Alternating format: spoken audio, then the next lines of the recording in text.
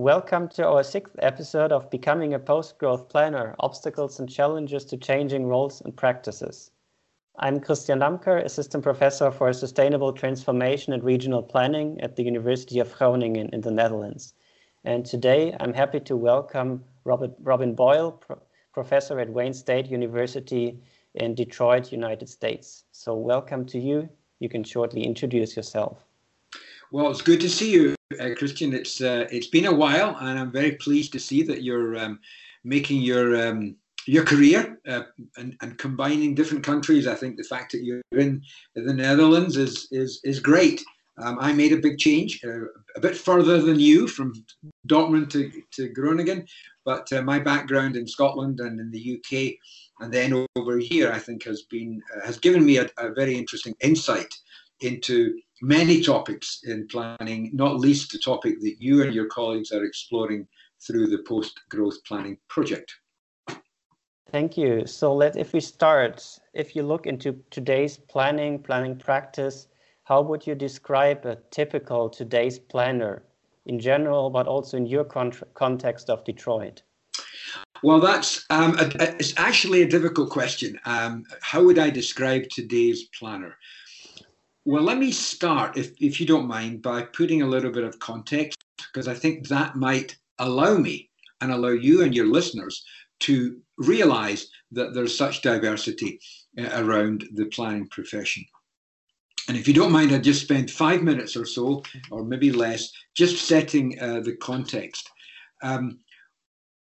I can do this in a cross-national context because I've been involved with this for a long time. One of the things that I worked on many 30 years ago was a book called Privatism and Urban Planning in Britain and the United States. It was published in 1989, 1990. And I went back to that to set myself up for this conversation because so many of the things that you are hinting at or talking about, we were talking about 30 years ago. During just at the end of President Reagan's period and Margaret Thatcher's period in Britain and Reagan here in the United States. Because one thing that we explored and one thing that I do want to talk about today is culture. The culture in which planning operates and the culture that planning then has as a framework for how it operates. And I think it's important for your listeners, wherever they come from, to understand that planning in the United States is shaped by what I have called, and we have called, a very deep-seated commitment to growth. So your title, Post-Growth Planning, is a upfront and very violent challenge to the way in which planning operates here in the United States. And it's a cultural commitment to growth, which is also, I think we'll get back to discussing this as well, it is something that is largely measured through the prism of economic change. Wealth, accumulation, prosperity, acquisition. That is the measurement of change that is the United States of America, and that affects the way in which planning operates.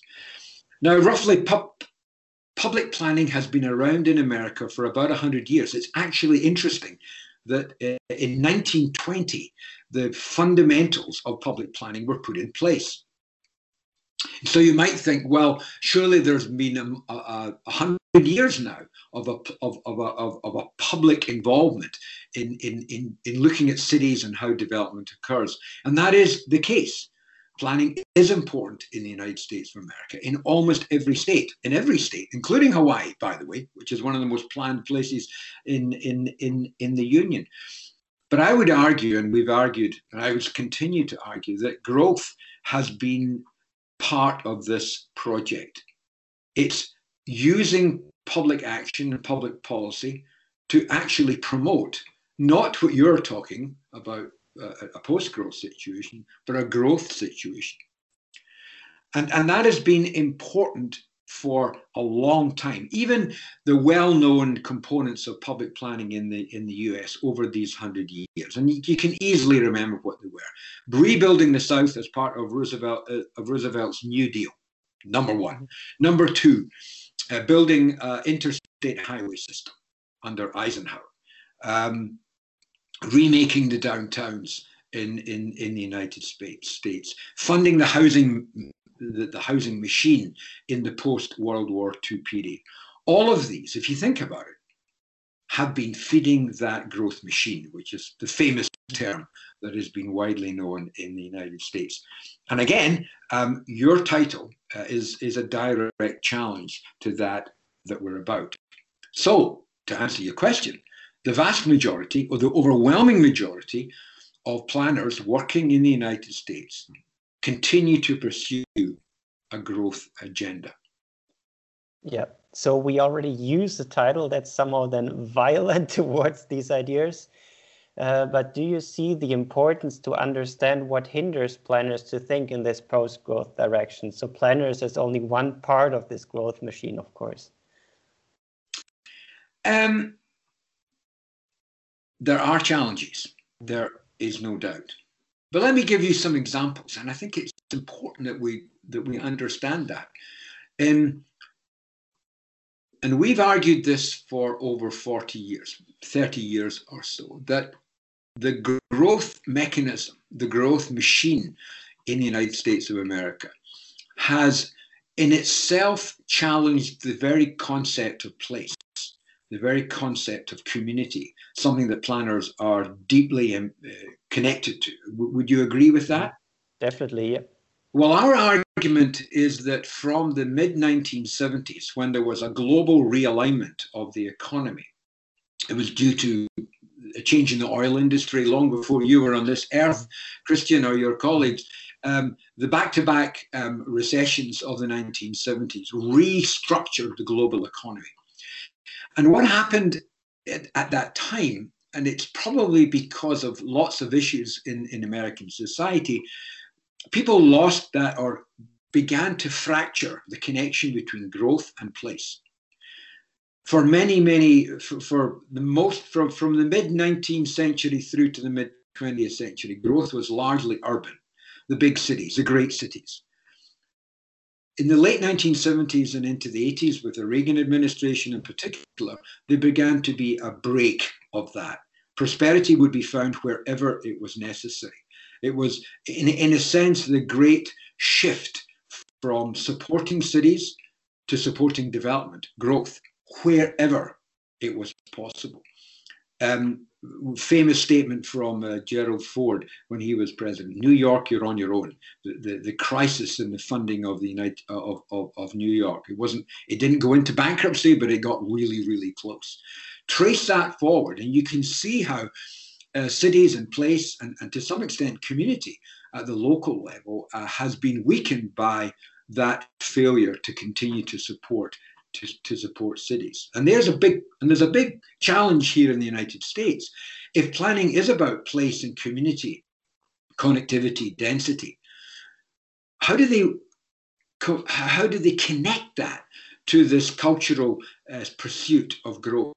And if that happens to be in Dakota or Oklahoma or in the panhandle of Texas, then so be it. That is where funding and money will go. So there is a deep challenge at present. And I'll come back to that when I try and answer some of your other questions. Yeah, we met each other also in Dortmund, in Germany, and also in Melbourne, in Australia. Did you observe major differences there, or what was striking when you observed planners, urban development in these two cities and their surrounding regions? That's a great question and a very difficult one to succinctly answer. Could spend hours talking about that.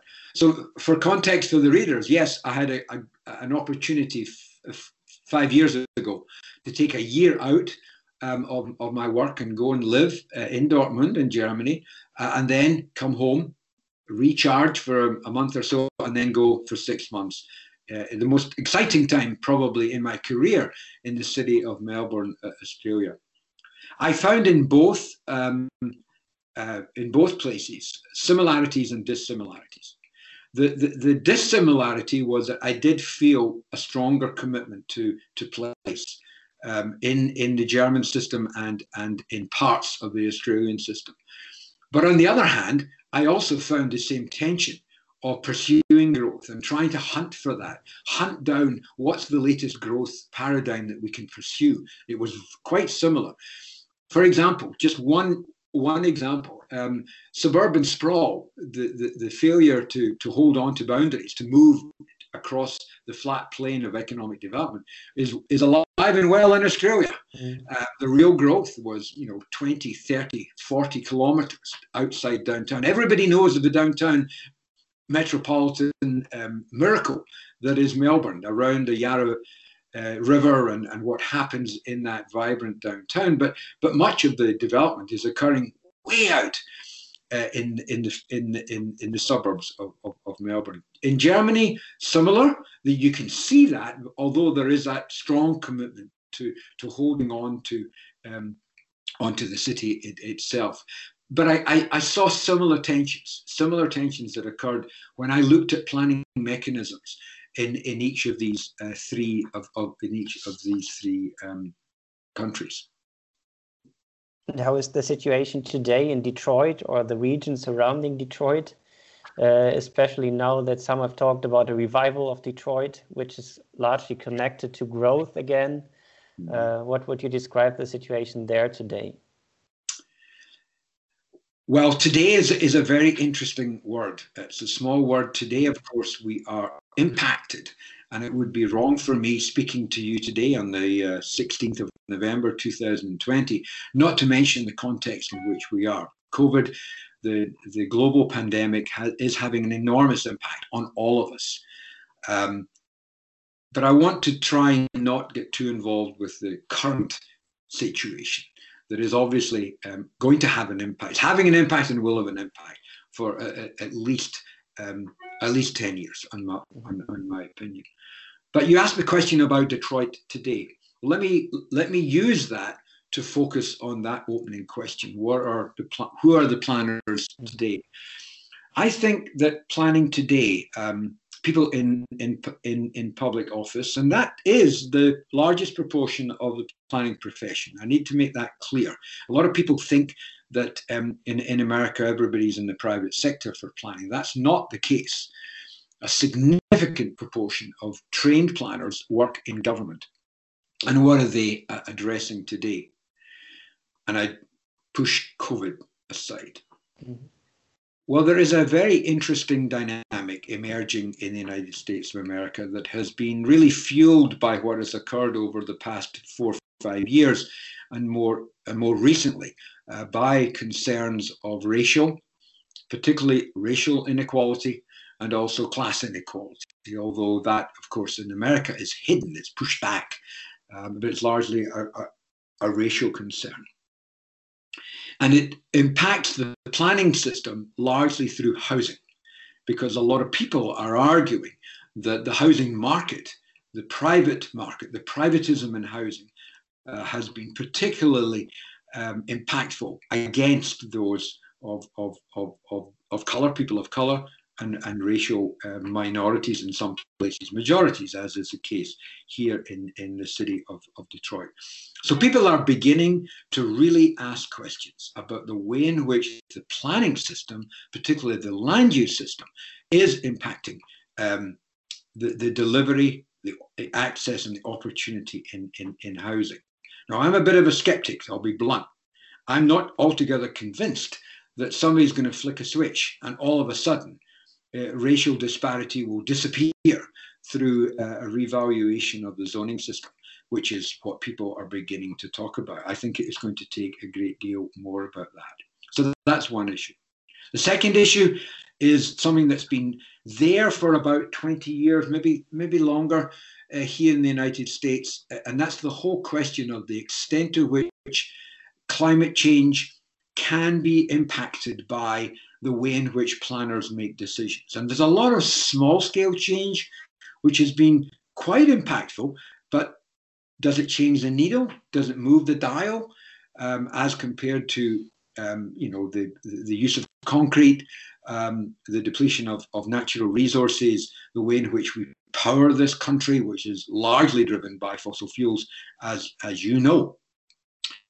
Nevertheless, it is a conversation which is constantly coming through the planning system. By that I mean the detailed planning system. I don't mean, master plans and all that stuff. I mean the day-to-day control of development. That's a second item. And the third question takes us back to where I started, and that is, to what extent are we seeking to rebuild place? To what extent are the questions of being together as people, living relatively close to one another, the density question, the accessibility question, the mobility question, how are these actually being developed by today's planners as they go forward? It's a really tough question, and that's where COVID comes back front and center, because there are a lot of issues about that. The question of, if planning came out of a public health concern 200 years ago, we've got a public health concern today. And what are we being told? We are being told to be careful where we gather, who we gather with, how long we spend with people, how much daylight and sunlight do we have. These are questions that have been front and center. Go and pick up any planning text, and the first conversations will be around our health. Correct? Yep, definitely. So we're back there. And I think that is having an impact on the way in which planners are talking about the future today. Yeah, I just remember when we drove through Detroit and we saw many nice places where things were happening, but then all the question, how does that hold together on an urban, not to say of a regional scale? So the issue of planning also the larger scale concerning different land uses. So I can imagine what you're talking about, especially in the Detroit context. So let me go back to your question about what do planners do. I do think it's important to understand that the majority of planners who come through a very rigorous and I think a really good training process here in the United States, and I can say this because I've done both. I've worked in both of them. And I think what happens in programs here in the US is something that I'm very, very proud to have been part of. But when they get out into their jobs, the growth machine really has an impact on what they do. I looked up the numbers. About 2/3 of all planners work in the public sector. And when you ask them what they do, more than half of them deal with the day-to-day activities of what we call site plan review, or working on how development is going to impact existing communities. But at the end of the day, it's an approval process. It's a process which is largely approving development that is considered to be in the best interests of the community in which these planners serve, but also in the interests of the developer and the investor and the builder who brings the project to the table. And that is what a large proportion of planners actually do. And at the edges, they can have an impact on the topics that you and I have just been discussing. But truthfully, much of what their activities are to continue to see investment occurring in cities. And if we go back to Detroit, there is an overwhelming pressure to try and find ways in which development can be brought back. The machine was running at a very low level in Detroit, if not dying in Detroit. The empty city, the city that no longer had development. And many argue that in order to rebuild this city, and that is what is happening in pockets, in small parts, is to get the growth machine to come back. And of course, that brings us back to the whole culture, the whole undergirding of what the American city is about. So there is a consistent tension that people are addressing as we go forward. Now, how COVID is going to change that is really very interesting indeed. And I have no crystal ball, but I can say some things about it if you want to have that conversation. So let me ask you a question. Yep. How have your other guests dealt with this current environment, this current pandemic, as part of your post-growth scenario? In this podcast, we didn't address the Corona crisis too much, but it's our aim was not to do a Corona podcast but to think a bit beyond Corona on the general issue of becoming a post-growth planner. But indeed, Corona is a huge problem for, I guess, across our guests on what it means to deal with urban space and to hold a community together, to plan together, and also not to lose people that are out of sight, people that lost their jobs, lost their places to enjoy.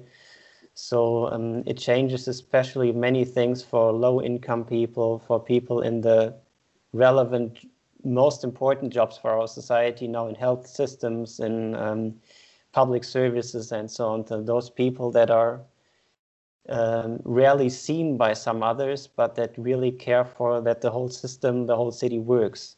Mm-hmm. And I mean, there are several examples that I think are very troubling.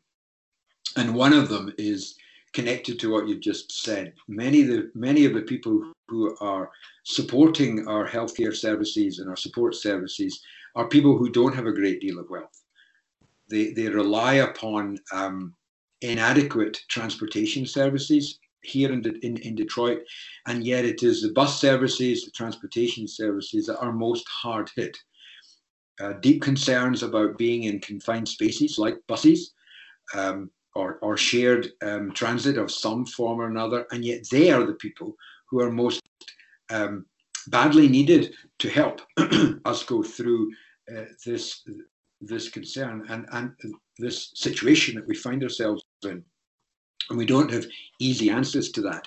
A lot of people go back the way to saying, well, you're safer in your own car. Well, it's all very well, but if you don't have a car, and you don't have access to a car, then you are reliant upon a system that is being criticized because it's a place where people potentially can be impacted by this pandemic. So there are so many of these problems that connect between personal activity and public activity that planners have to deal with on a regular basis. It's a yet another difficult challenge. Yeah, and also if you take economic growth, many of these essential workers don't add that much to growth in their individual income numbers, and they don't pay that many taxes, but still they are the ones who keep us all alive, even in immediate senses. And that brings me to another really good example that is very relevant to you and to many of your listeners. And that is this whole argument that emerged here in the US but spread over the rest of the world, that universities and colleges and higher education was very much part of the growth machine, the anchors of the economy and the anchors of urban development. Well, that's a difficult issue when you're now seeing places like universities becoming either the petri dish of coronavirus spread, or becoming isolated, quiet, almost dead areas because the occupants of these centers of learning, the anchors, have been told to stay at home. So here's an immediate challenge to one of the knee-jerk responses to the new economy, which occurred over the past 15, 20 years or so. Maybe these big institutions sitting there across the world are not quite as powerful as people thought. Hard to say, but also what you're talking about is also Groningen. We still have some on-campus teaching, but you can imagine the campus looks different with very few students, some staff members, and the whole issue of also the community building between students and staff members, teachers, and everyone around just works differently if you're spread around in individual offices, in individual homes, or even small rooms. Indeed, and even more bluntly, the whole idea of these institutions like higher education being the anchors in the economy was the spillover, the spread effect, if you want, classic economics. So if you get 20,000 people on one place, they're going to go and buy coffee. They're going to, buy a newspaper, they're going to buy dinner, they're going to buy clothes. So the economy, the local economy, spreads out from these centers of attraction where the density creates economic activity. Take that away, what happens to the neighborhoods around these major institutions that people have talked about over the past 20 years? And planners have led that. We have. I can give you a dozen books about the power of the university development and creating new place and new community. Well, gosh, if that goes away, we need to rethink things. And that's just a little example, a tiny little example of the impact of what we're dealing with at present. I don't have any answers, but it's certainly food for thought. Yeah. So let's imagine we are in today's situation. Do you have a specific advice for a planner today to take the courage to think a bit beyond growth, to use some post-growth thoughts in his or her practice? Well, let me turn that around a bit and say that if you come from a place like Detroit, and you're at school in Detroit or any of the institutions around us, and we've got some great institutions, the whole question about growth and post-growth is part of the agenda. It is part of the way in which we talk. Now, as I've argued, there's a cultural commitment to growth, but at the same time, there's what's staring you in the face. The loss of what was our growth machine, in the case of Southeast Michigan, the automobile industry, and everything it brought, not just to our area, but to metropolitan and urban America. What do we do what have we done? What will we do when that changes and moves in a different direction? How do planners deal with the land use and physical implications of change in that way? And I would say that, and this is again, to some extent, going back to what I said before, I think the educational system here in the US has done quite a good job in making people think about that. We don't have any answers, but I think we send our students out into the world with a realization that there are no simple answers, and it does take a long time. I think one thing we've talked about is the question of time. Time and place are connected, and you can't expect a change to happen particularly quickly. So you asked me to say, please finish the sentence for us. Post-growth planning is? Post-growth planning is to have an understanding of this spectrum, this connection between the places that have been created over time. We are always evolving, so try and push COVID away. We're always evolving as we go forward, and I think planners need to be aware that, yes, they have an immediate challenge that next week they have to approve or not approve or recommend or not recommend a particular development, but they need to be aware that their decisions or their recommendations, because it's how the system actually works. Planners don't often make decisions. They give information to others to make decisions. We need to remember that. But when they're doing that, they need to remember that there will be implications in the future as change occurs, as the economy and as society moves and changes. They will have implications for tomorrow. So yeah, good to keep some long-term thinking and even visioning alive. Thanks, Robin Boyle, for joining us today for this episode. And many regards also from Viola Schulze-Dieckhoff and from others active on post-growth planning here in Europe, in the Netherlands, in Germany. So thanks for joining us. Good. Thank you. Thank you.